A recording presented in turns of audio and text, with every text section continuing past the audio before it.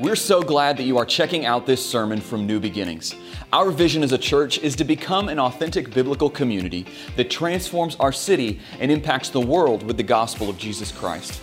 We do this through gathering in worship, growing through community, giving to the kingdom, and going on mission. We know that one of the greatest blessings of the church is getting to pursue this vision that God has given us together.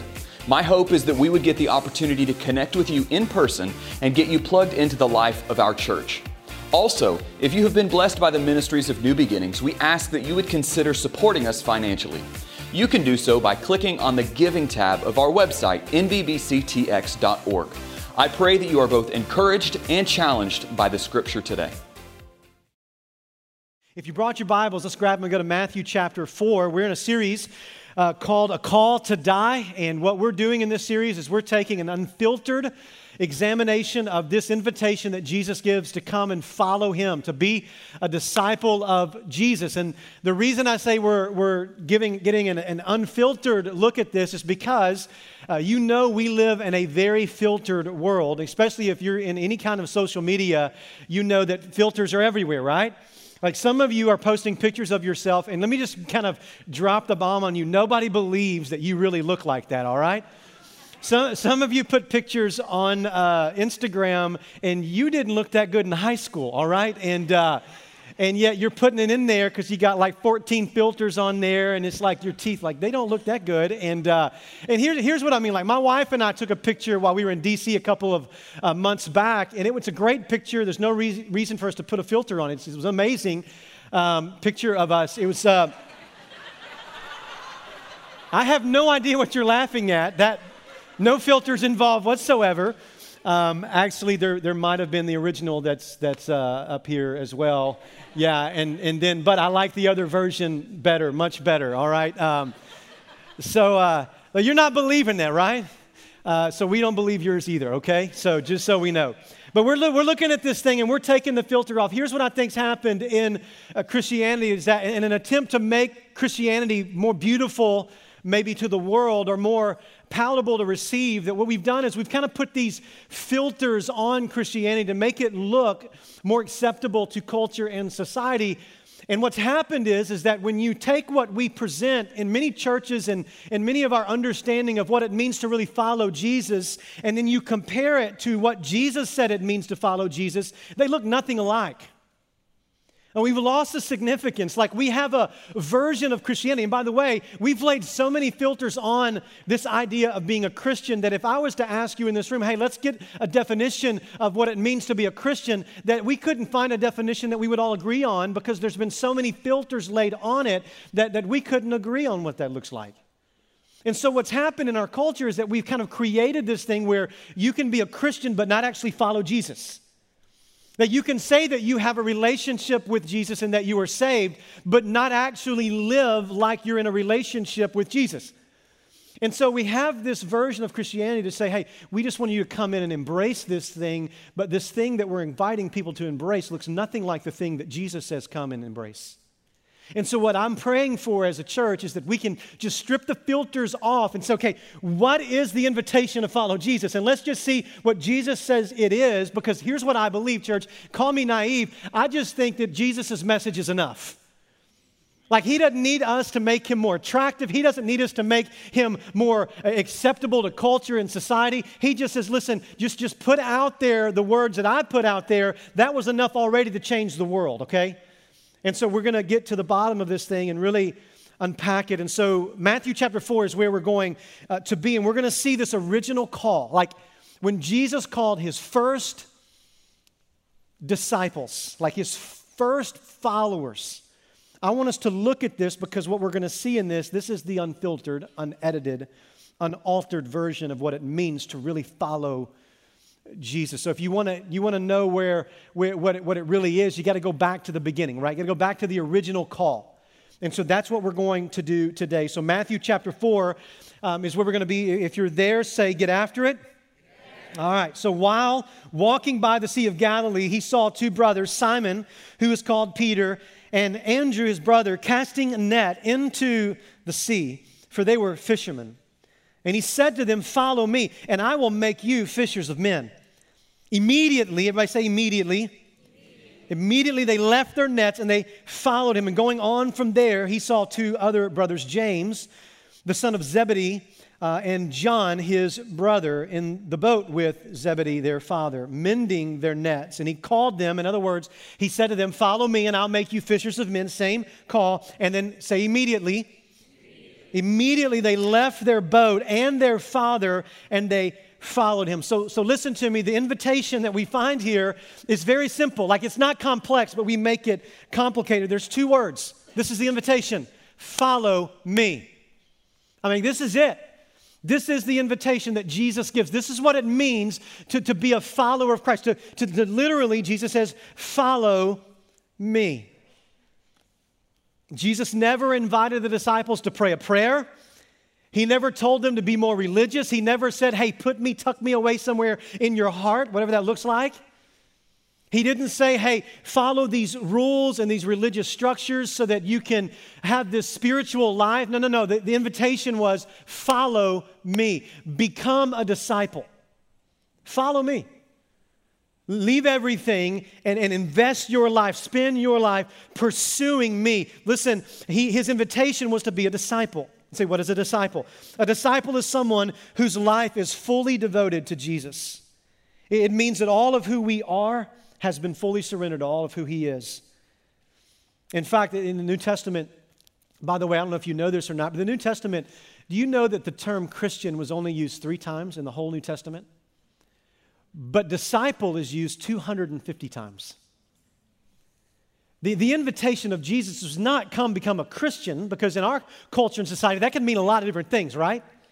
But there's no mistaking this. Come and follow me. Come and be a disciple. Well, that's crystal clear. So in the New Testament, here's what you understand. That to be saved from your sin, to be rescued, to experience what Jesus has offered on the cross, to be saved is synonymous with being a disciple. So it wasn't like what we do is we separate. Well, I'm saved, but I'm really not a follower of Jesus. I don't really follow Jesus with my life. Well, Jesus would say, no. The invitation to salvation is an invitation to follow me. In the New Testament church, you never separated those things. To be saved was to follow Jesus. If you weren't following Jesus, then you really weren't saved. You didn't follow Jesus. You become a disciple in order to be saved.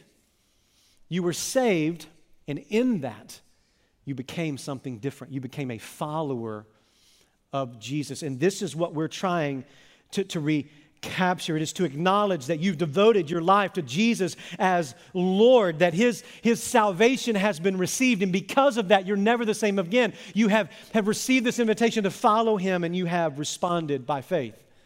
So here's what we're going to do. I want to give you 4 observations about what it means to answer this call to follow Jesus. I want to talk about this call to follow Jesus. 4 observations here. If you're a note taker, I always encourage you to take notes. And those who love Jesus will. Those who don't, won't. And so no pressure from me. But if you're a note taker, I want to give you 4 observations to write down about this call that Jesus gives to follow Him. Number 1 is this. Write this down. This call is a call that is initiated by Jesus. This call to follow Him is initiated by Jesus. Look what happens in the story. You have 2 sets of brothers. You have Peter and Andrew, and then you have James and John. Both of them were part of the fishing industry with their family, and they're there on the shore. They're not looking for Jesus, seeking Jesus, running after Jesus. Jesus shows up on the shore, calls to them and says, hey, come, follow me. He calls them to this relationship, but He is the one who initiates this call. He is the one who runs after them. They're not running after Him. Now, let me give you the cultural backdrop, because some of you might be thinking, okay, that's no big deal. But it is a big deal, because what Jesus is doing here in regards to a rabbi and disciple relationship, he is flipping things on its head. And here's what I mean. Discipleship was the centerpiece of Jewish life, being a disciple of a rabbi. So what that simply means is that to be a disciple means you become a student of a rabbi, a teacher of the law, and you would devote your life to following that rabbi, following that teacher, and their interpretation of God's law. And so this was the aspiration for every Jewish boy at this particular time. Everybody wanted to become what was called in the Hebrew a Talmid. This is a disciple of a rabbi. And the way this worked is that only the best and the brightest could actually become a disciple of a rabbi. So here's what I mean. if all kids around the age of 5, boys and girls, would go to kind of elementary school. It was called Bet Sefer. It was elementary, and that's where each kid would for the next 5 or 6 years would study the Torah. They would study the law. They would study the first 5 books of the Bible, and most of them would memorize the entire first 5 books of the Bible. But around the age of 12, the girls were getting ready to become wives and mothers, so they would leave at 12. They would have no more education. They would go and they would be instructed by their mothers on how to keep a home and how to raise kids, and so that's what they would do. And then the boys who had the aptitude, who had the intellectual capacity, they would continue in the education process into the next phase, which is called Beth Midrash, and they would move on to the next phase of their education. But those who did not have the aptitude or the intellectual capacity, they would go and join the work of their father. They would go and learn the trade of whatever their family business was. That's what they would go do. So only the best and the brightest went to this next phase of education. And they would do this until about the age of 17. And at the age of 17, the aspiration for every single boy who was in this phase of the education process, they wanted to move to the third phase, which is to become a Talmid, a disciple of a rabbi. So when they hit the age of 17, they would take all the things that they've learned, they would observe all of the different rabbis of their region, and they would select a rabbi that they thought, I can be like this rabbi. Like our theological bents are the same. I kind of see life through his perspective, so I want to devote myself to this rabbi. And so they would find their rabbi, approach their rabbi, and they would say to him, I want to become your Talmid. I want to become your disciple. And so this rabbi would say to these aspiring disciples, he would say, okay, come hang out with me. He would put them through a series of tests. He would test their character, their integrity. He would find out their intellectual capacity, because no respecting rabbi would ever want a disciple that didn't measure up. And so they would put them through all kinds of tests. And at the end of this, that rabbi would either reject that young man as a disciple, and if he was rejected, that means he joined the family business. He went and did the trade of his father. But if he was embraced as a disciple, he would leave his family, leave his friends, everything behind, and he would follow that rabbi until about the age of 30, where he then would become a rabbi. This was the way of life. Now, so why do you go through all of this to help us understand this whole concept of Jesus initiating this relationship? Here's the question. When you think about this, where does Jesus find Peter and Andrew and James and John? They're at work with their father. They're fishing. You know what that tells us about these men?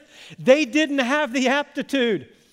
They didn't have the intellectual capacity to get to the next phase, whether it was after the first phase or after the second phase. Here's what we know. They could not cut it as disciples. Therefore, they go back and are doing the trade of the fathers. These men were not the brightest, weren't the best. They weren't the chosen. They were the rejected. And Jesus approaches them and says, hey, it is you that I'm choosing to follow me.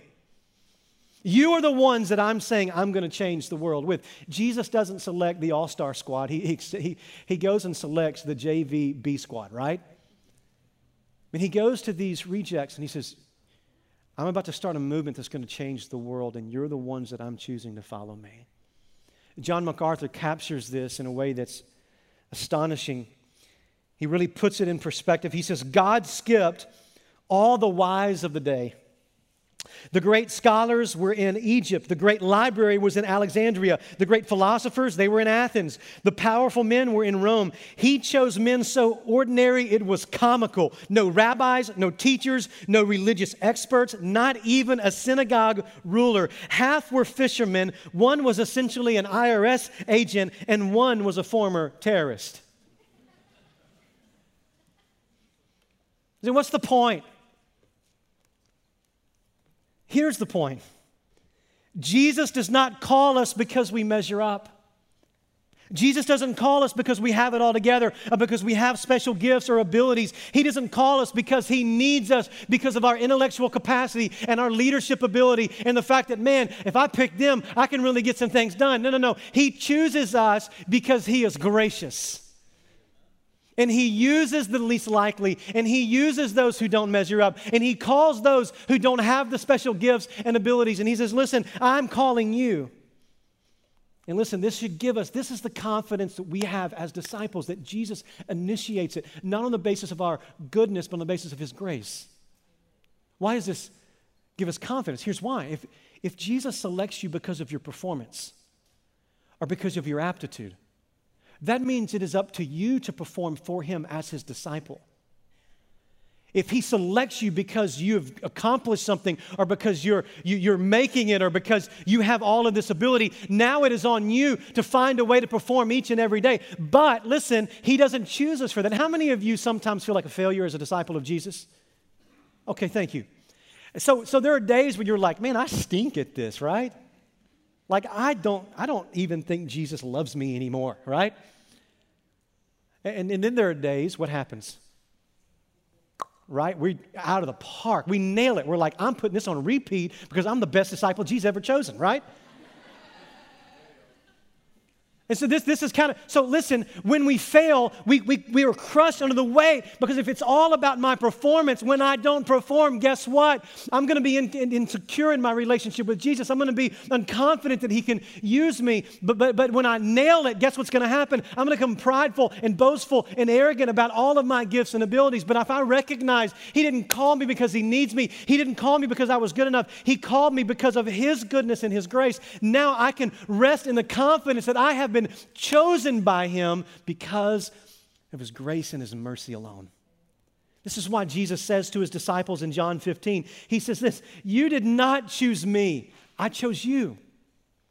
He wants us to remember this wasn't about you getting smart enough and good enough and great enough and for then him to go, okay, I want you in because you chose me, you were smart enough. No, he says, I've chosen you and I've appointed you. Listen to this. That you would bear fruit and that your fruit should abide. So whatever you ask the Father in my name, he may give it to you. Jesus' point is this has never been about you. The fruit that you're bearing, it's about me. It's about the fact that I've chosen you, not about the fact that you chose me. Listen to this. I want you to hear this statement. Following Jesus has nothing to do with our potential but his power.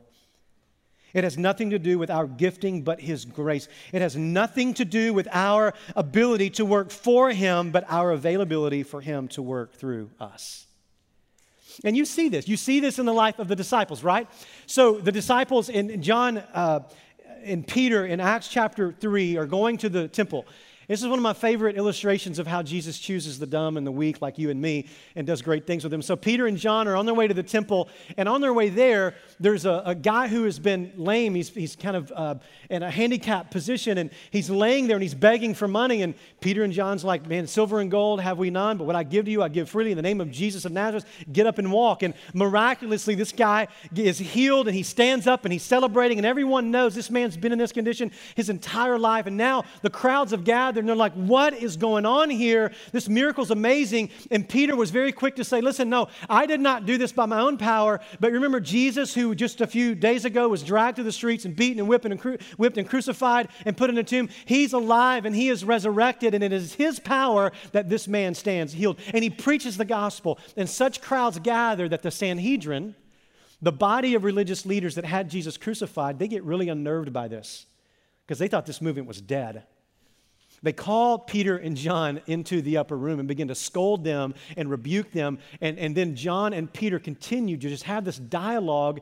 These fishermen, these dumb fishermen are causing these brilliant religious leaders to just be dumbfounded because they're like, well, on one hand, the dude is walking. But on the other hand, we thought Jesus was dead. Like, what do we do here? And I love what they said about Peter and John. I find myself in this. He says, now when they saw the boldness of Peter and John and perceived that they were uneducated, common men.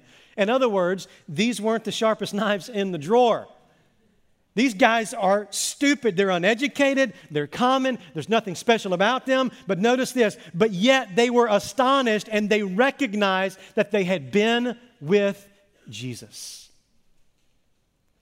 I love this. Religious leaders are going, man, we are the smartest people in Jerusalem, but we can't even keep up with the reasoning of these men. They're dumb and they're common. There's nothing special.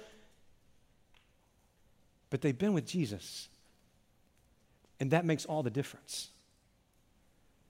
Listen to me, your ability to pursue Jesus as a disciple is dependent upon you understanding that you did not initiate the relationship, that He is everything for you as a follower of Jesus, which leads me to the second observation. The first is it's a call that is initiated by Jesus. The second, it's a call into a relationship with Jesus. It's a call into a relationship with Jesus. Jesus initiates this relationship and with two simple words. The two simple words are, follow me. These words literally mean to walk after me. This phrase here, follow me, is used 85 times in the New Testament. So it's simple, two words, follow me. So what Jesus is doing in this moment is He's saying, listen, I'm not inviting you into learning about me. I'm not asking you to come and study the things that I say. I'm not asking you to come and join just a religious system. I'm asking you to follow me as a person. And this would have reflected very, very clearly to the disciples because of the cultural norm of the day. To be a disciple of a rabbi in Jesus' day was not to merely learn what the rabbi taught, but rather to find your life centered on who the rabbi is. You see, in Jesus' day, if you were to leave everything to follow a rabbi, the end goal was not for you to know what the rabbi knew. It was for you to live like the rabbi lived. It was for you to live in such proximity to your rabbi that you ate when he ate, what he ate, how he ate. That you were to walk with him down the road. You were walking such proximity and there was such a relationship that you walked like the rabbi walked. Every part of your life was to be engulfed with this relationship with the rabbi so that at the end of your training with him, it wouldn't be that you just knew what he knew, but you would be like him in every way. And this is what Jesus is inviting them into. It's a relationship. Listen to me. Following Jesus doesn't mean that I study about him or I think about him or I just memorize scripture or I try to find myself working within the religious system. No, following Jesus means that I'm actually following a person. Like I'm in a relationship with him. I was thinking about this morning. It has nothing to do with my notes, but it does have to do with the sermon. This morning I was thinking through this. And I was thinking, think about the Psalm 23. How many of you have heard of Psalm 23? The Lord is my shepherd, I shall not want. He makes me lie down in green pastures, leads me beside the still waters. He restores my soul. So we know that. So think about the words of this. David gets this, that it's a relationship. Notice what David says. The Lord is my shepherd. I'm not in need of anything. He leads me beside still waters, into green pastures. He restores my soul. When I walk through the valley of the shadow of death, I don't fear anything because he's with me and he protects me. He anoints my head with oil. My cup overflows. Surely goodness and mercy shall follow me all the days of it, and I will dwell, where? In the house of the Lord. Relationship, proximity. So many of us treat Jesus like a subject that we study rather than a person we know. It's like the Lord is my instructor. He teaches me how to figure out the things that I need. He tells me 4 or 5 principles of how if I can navigate just right, I can find still waters and I can find green pastures. No. He's with me. He's leading me. It's a relationship where the water that I need, he's the one who gives it to me. The grass that I eat, he's the one who provides that for me. The security that I need, he is there present. He just doesn't tell me ways that I can find those things. And that's how so many of us pursue Jesus. Jesus is a means to answers that we need to navigate through life rather than the great rabbi we follow or the shepherd that leads us in a relationship with him. And this is what Jesus wants. He says, I want you to come to me, learn from me, walk with me, follow me, not just about me. These disciples would have sat at Jesus' feet. They would have hung on his every word. They would have learned how he prayed and tried so hard on their own. I could see Peter and then maybe by themselves trying to pray like Jesus prayed because they wanted to be like him in every way. One of the highest compliments in this particular day and time that you could give a disciple or a rabbi is to say this: you are covered with the dust of your rabbi. What does that mean? It doesn't mean you can go take a bath. What it means is that you are walking in such proximity to your rabbi that the dust that he's kicking up from his feet is covering you. The question you need to be asking yourself this morning is not, have you memorized things about Jesus? The question is, are you covered with your rabbi's dust? And by the way, we will never be men and women who are covered in the rabbi's dust unless we are men and women who are filled with the rabbi's word. The rabbi's spirit doesn't fill and control our lives. We will never be covered in his dust. We will never look like him the way that he desires. Some people tell my son this all the time. They'll say, boy, you are your father's son. Because when you look at him, you know unmistakably who his dad is, right? And there are times where his behavior gets out of line, and my dad will say to him, you are your father's son. What is my dad saying in that moment? He's saying, you got the dust of your daddy on you. You look just like him because of the relationship. Listen to me, church family. What Jesus desires for us is for us to live in such proximity to him, to pursue him as a person, to be in his presence. So look at me. We need to spend time in worship. This is why we gather.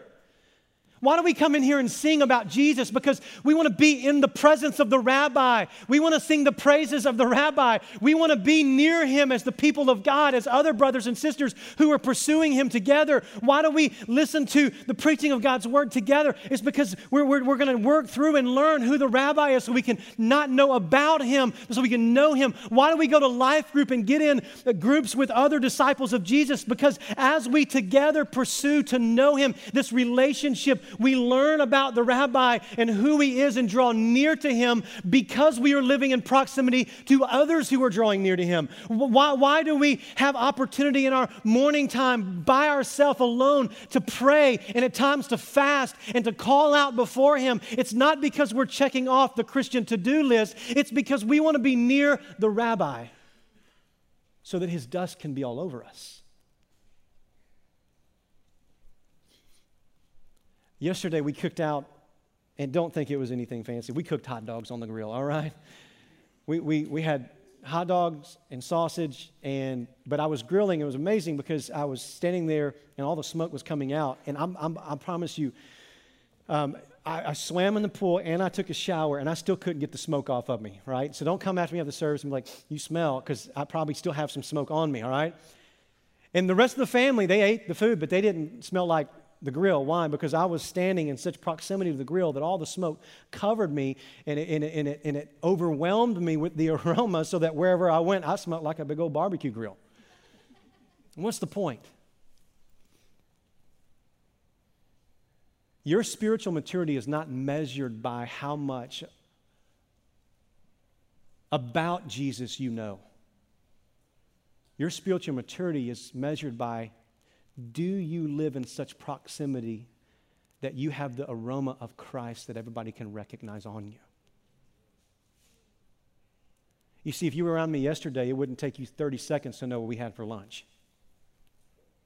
The question is, will people around you, they recognize you've been with Jesus? Is the aroma of Christ on you?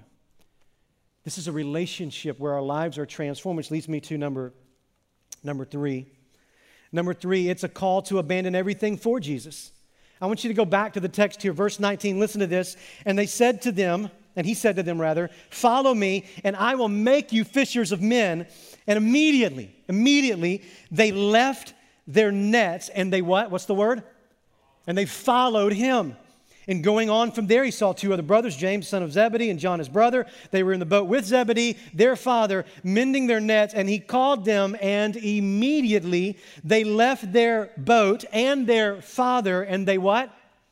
And they followed him. Notice the immediate response of these disciples at once, without hesitation. Immediately, they follow him. But they don't just follow him. They left their fishing and their father, and they followed him. Man, this is massive that we understand what's happening here. See, why is this so important? They left their livelihood and the most significant relationship in their life. What we find here is that these disciples recognized that Jesus was worth leaving those things that was most precious to them in order to follow him. They recognized that he was greater than anything that they could live for. Therefore, they gladly walked away from their careers. They gladly walked away from their family because of what they found in Jesus was something even greater than anything their family could provide or their career could provide. They understood that he must take precedent over everything in their life, including their career and their relationships. Listen to me. Jesus demands that he alone be the center of who we are and that we are to follow him and give our full allegiance to him. Y'all remember the story? Maybe some of you do, some of you don't. There was a guy later on in Matthew. He comes to Jesus and he says, we call him the rich young ruler. He's a very wealthy guy, man of privilege and status. So think about this. Jesus is trying to start this movement. All he's got is a bunch of, reject kind of fishermen and different guys. And so they're moving through, and this guy comes to Jesus, prominent, popular, wealthy. And he's like, Jesus, I want to follow you. What does Jesus do? Jesus looks at the man and says, hey, and he kind of says, what does the law say it takes to be saved? And this man goes through his resume and talks about all the things that he accomplished. And then Jesus says, I tell you what, there's one thing you lack. Go and get rid of all your possessions and then give them to the poor and then come follow me. The scripture says that man dropped his head and was very sad and sorrowful, and he went away. And he didn't follow Jesus because he had much wealth. Now, what is Jesus doing here? And by the way, this is not just about rich people. What Jesus is doing in this moment, he's saying, listen, following me means you have to abandon everything, relinquish everything to me. Every possession, every relationship, everything that you hold dear, everything that you think is most valuable, everything that makes you you, you've got to let go to follow me. And Jesus understood this man loved his money more than he loved the Messiah. And he said, unless you give away the money, you will never be faithful following the Messiah. You say, how do you know this? Because he went away sorrowful because he loved his money more than the Messiah. And I love this. Listen to me. Jesus doesn't look at his disciples and go, that was too harsh.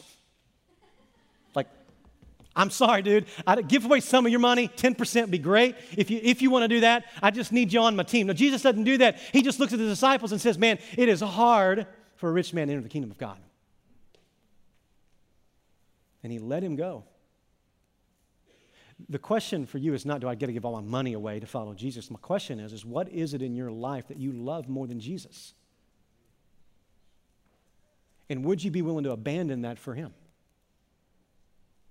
Because he demands that you relinquish all rights to your life. That's what it means for him to be Lord. You can't say Lord Jesus and no Jesus. So the disciples, they left their boat, their careers, and they left their family, their father to follow Jesus. And let's be honest in this room, most of us won't have to make that decision, right? Like some of us will. I know there are many people a part of New Beginnings that because you've chosen to follow Jesus, you've been rejected by your family. Some of you have become outcast in your family.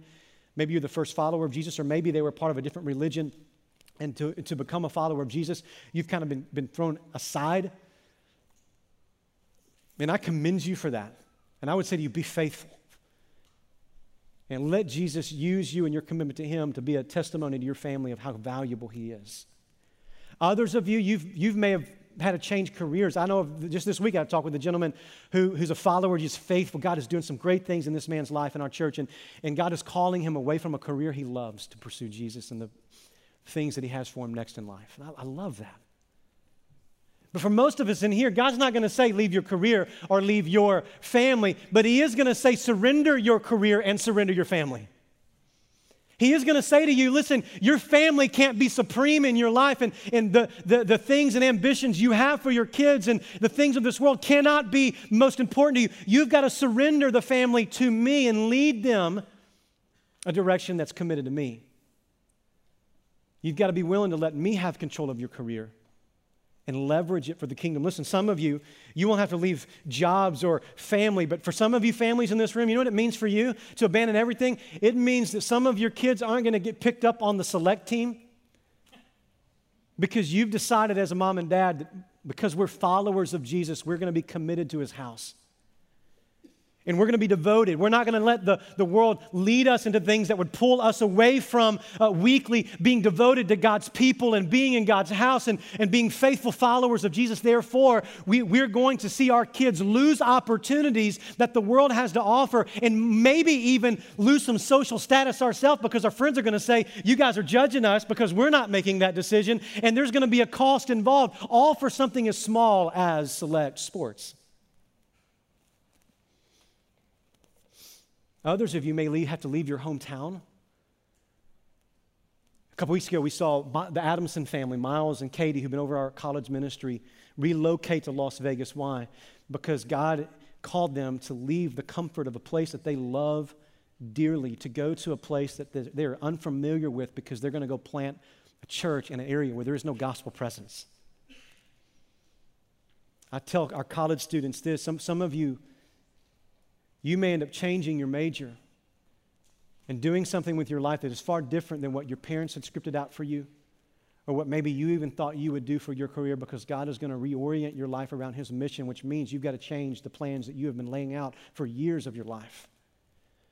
Some of you won't change the direction of your degree plan or your vocation, but what you will do is relocate where that vocation will be played out. Some of you may choose to go into places where there's no church present to leverage your vocation to advance the mission of God. God may call some of you into other parts of the world so that you can take the gifting that God's given you with your degree and use it for the kingdom of God in places where Jesus is not present.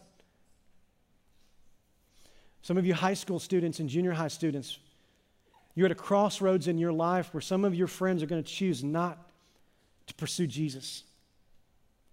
And for some of you, that means some lonely Friday nights. And that you're going to be on the fringe of your social group and your friend group because your devotion to Jesus is going to cost you. Jesus is worth it. We abandon everything. Some of you in this room will be passed up on promotions and career advance opportunities because you won't compromise your ethics or your conviction, and you will live out your faith. Listen, make no mistake, following Jesus will require us to abandon everything and have it fully surrendered to Him, or we will not follow Him. And this is the call of Jesus. Listen to this. Nothing can be off limits for Jesus. We must pursue everything He calls us to pursue and abandon everything He calls us to abandon. And if we don't do that, we are not disciples of Jesus. The first time I saw this play out in like a real life way, I was in Uganda in 2008, and we were at this actually, we were in an area that was very unreached, and so we'd go out into some very poor, like, places of destitute, gospel presence is not. But the place we stayed was really nice. It was like this reservation, this park, game park, and it was nice kind of accommodations. But the African missionaries that were with us who live in Uganda, when we go there, they travel with us. And so you have these African men sitting there eating dinner with us. But this is a very rare occasion for them. Most of the time, they're sleeping under trees, and they're in remote places, and not living in nice places like we were at that week. And there was one particular boy who was about 15 or 16 years old who was a professing Christian, and he saw us there. I mean, his heart was stirred according to him, and he says, I want to do what these men are doing. I want to follow and take the gospel, and can I join the ministry? And there's one guy named Faustino. Faustino is like the Apostle Paul of Uganda. He is one of the godliest men I know. It's like when I'm with him, I just feel like I'm going to keep my mouth shut because this is like a giant in the faith for me. He has started more churches and to reach more people. I'm talking about this guy might have reached somewhere between 500,000 and 600,000 people for Jesus. And we're sitting there, and Faustino's an old man, and he doesn't say much, but when he talks about Jesus, his face lights up, and he is passionate, and he is serious about Jesus. He's gone into places where they kill you if you go into those villages. All because he wants to see his people reached. And he's sitting there. And so one of the men brought this 15 or 16-year-old boy who worked at the resort we were at. Very nice job. To work at this resort means that you get food, clothing, lodging, all of those things. He brings them over. And Faustino never picks his head up, and he says, so you want to follow and do what I do. And he's eating pea soup, by the way, which is amazing in Uganda. And he never picks his head up. And the boy says, yes, sir, I want to follow and do what you do.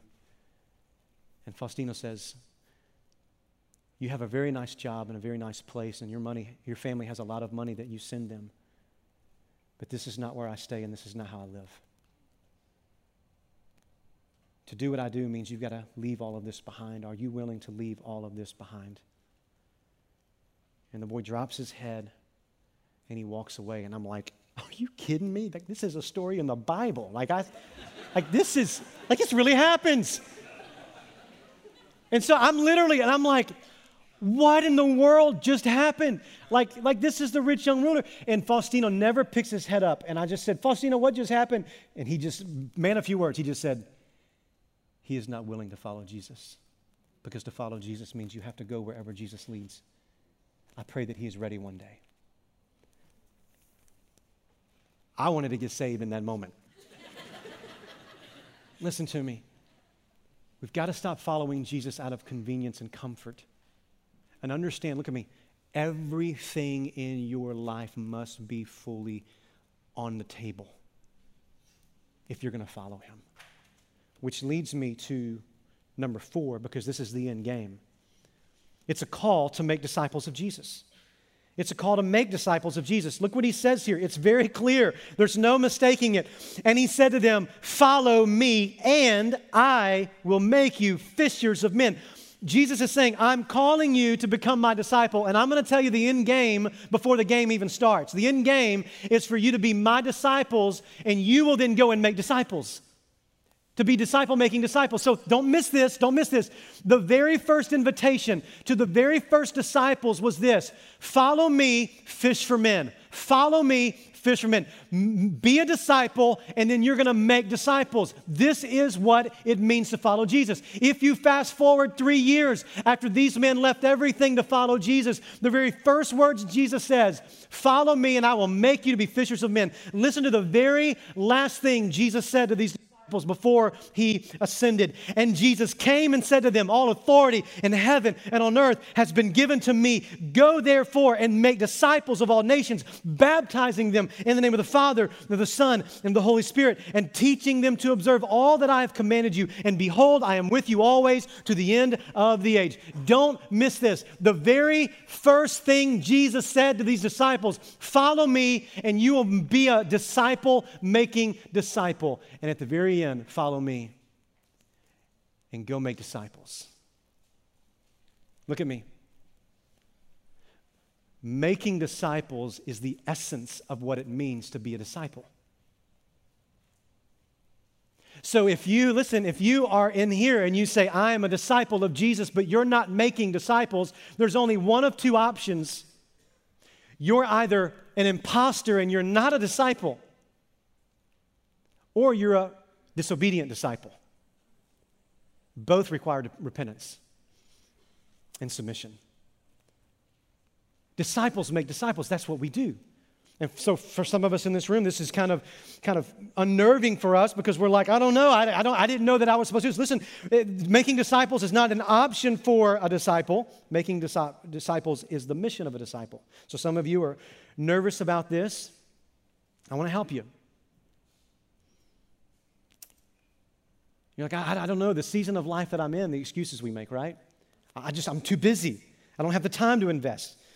Some of you are not serving, like in life group. And I just say this to you in the words of the Apostle Paul. Look at me. Some of you have been around the church long enough that it's time to stop drinking milk and start eating meat.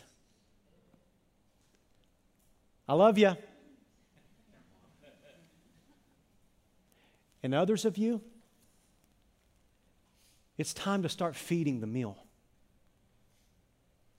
It's time to start feeding others. You're like, I'm just too busy. I can't commit to life group of even being in one or leading one or being in ministry where I'm pouring into others. So let me just help you. If you're too busy to make disciples, your problem is not busyness, it's priorities. It's priorities.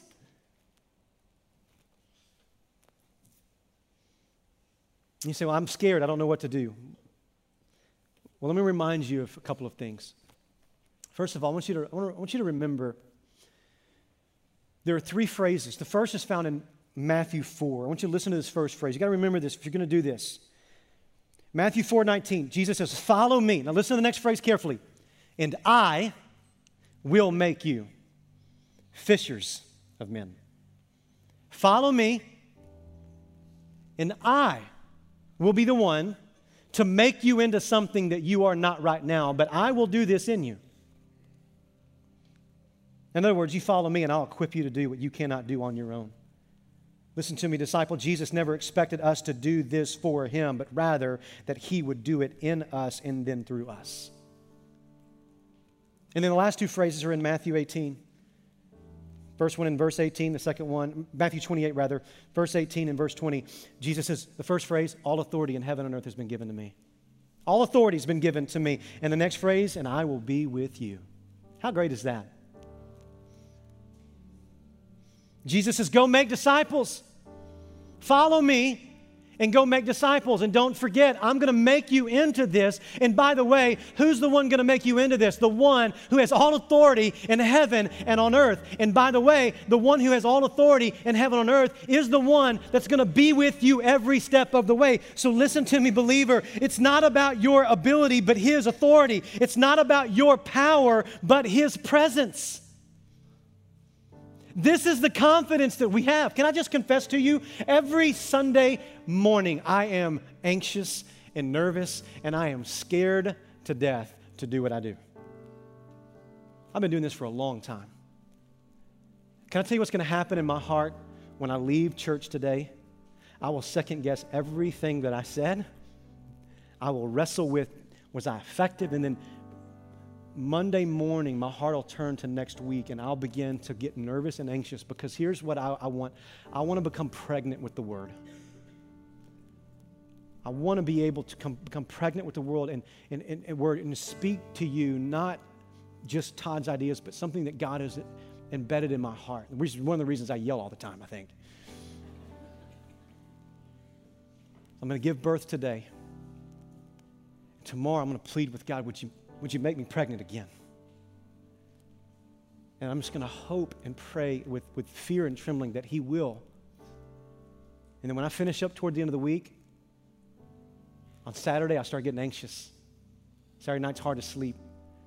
I get up really early and I'm pacing the floor because I don't feel adequate to do what God's called me to do in the process of making disciples. But can I tell you, after nearly 20 years of this, God is faithful. When he says, I will make you, and it's my authority and it's my presence, and I rest in that, he's faithful. Let's remember who's called us to be disciples. Matthew does this. He goes through great lengths. You know in chapter 1 what he does? Leading up to this moment where this Galilean rabbi that is kind of making a name for himself shows up to Peter and Andrew and James and John. There's been this buildup in Matthew. In chapter 1, he says he's the son of Abraham. And he's the son of David. In other words, he's the promised Messiah, the king that God promised to come. And then it says his name is Jesus. He's the Savior of the world. And then you get into Matthew chapter 2. Matthew begins to say, the wise men, the people who mesmerize the world with their wisdom, they come offering gifts and kneel before him. And the shepherds who are rejected, they draw near because he's a shepherd to the weak and the weary. In chapter 3, he is the one who is the greater Adam. When the enemy comes with temptation, he says, no, I'm going to obey my Father perfectly. In chapter 3, he is the one that John says is so unbelievable, he's not even worthy to untie his shoes. In chapter 4, he is the light in the darkness. He is the one that calls all men to repentance. Not to mention later on, he is the perfect sacrifice who dies on the cross for our sin. But more than that, he resurrects on the third day, defeating death, defeating hell, defeating the grave, giving us life and victory. Not only that, he is the one who says, I am ascending to my Father. Well, I will sit on his right hand and I will intercede for you. And I'm going to send you everything that you need, especially my Spirit who's going to dwell inside of you. And make no mistakes, it's going to get dark. It's going to get hard, but I'm with you. And don't forget this, I'm coming back. And when I come back, I will judge the living and the dead because I am the King of Kings and I am the Lord of Lords. I am the one calling you, come, follow me, be my disciple. And when we get that, church, there is no limits to what God can do. God can do more with you. It's as common as you are when you're fully surrendered to him than you could ever dream of. 2 words. Come follow me. come follow me. I'm initiating this thing. I want you in a relationship that you got to abandon. And I'm going to make you fishers of men. I'm going to make you make disciples. And we're going to turn the world on its head. But it starts with 2 words.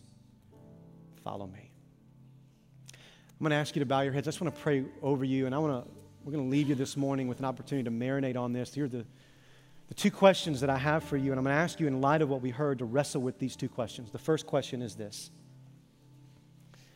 You need to ask yourself, am I a disciple of Jesus? Have I ever responded by faith to the invitation to follow Jesus with my life? If the answer is no, then I want you to know that at any moment you've heard what it means to follow Jesus. You can, like the disciples, cry out to God and leave everything to follow Him and just say, I want to pursue you. I want to follow you. If this is what it means to follow you, I am in.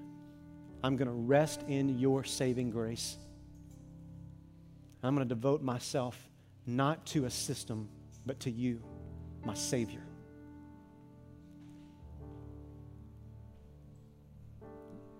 The second question, for those of you who know you're disciples of Jesus, my question is, are you a faithful, obedient disciple of Jesus? Or are there things you're hanging on that are keeping you from living like the disciple that Jesus has called you to be? The answer of this question today is not go out and do more. It's to leave this place recognizing I've just got to go all in, not do more. It's not do, listen to me, it's die.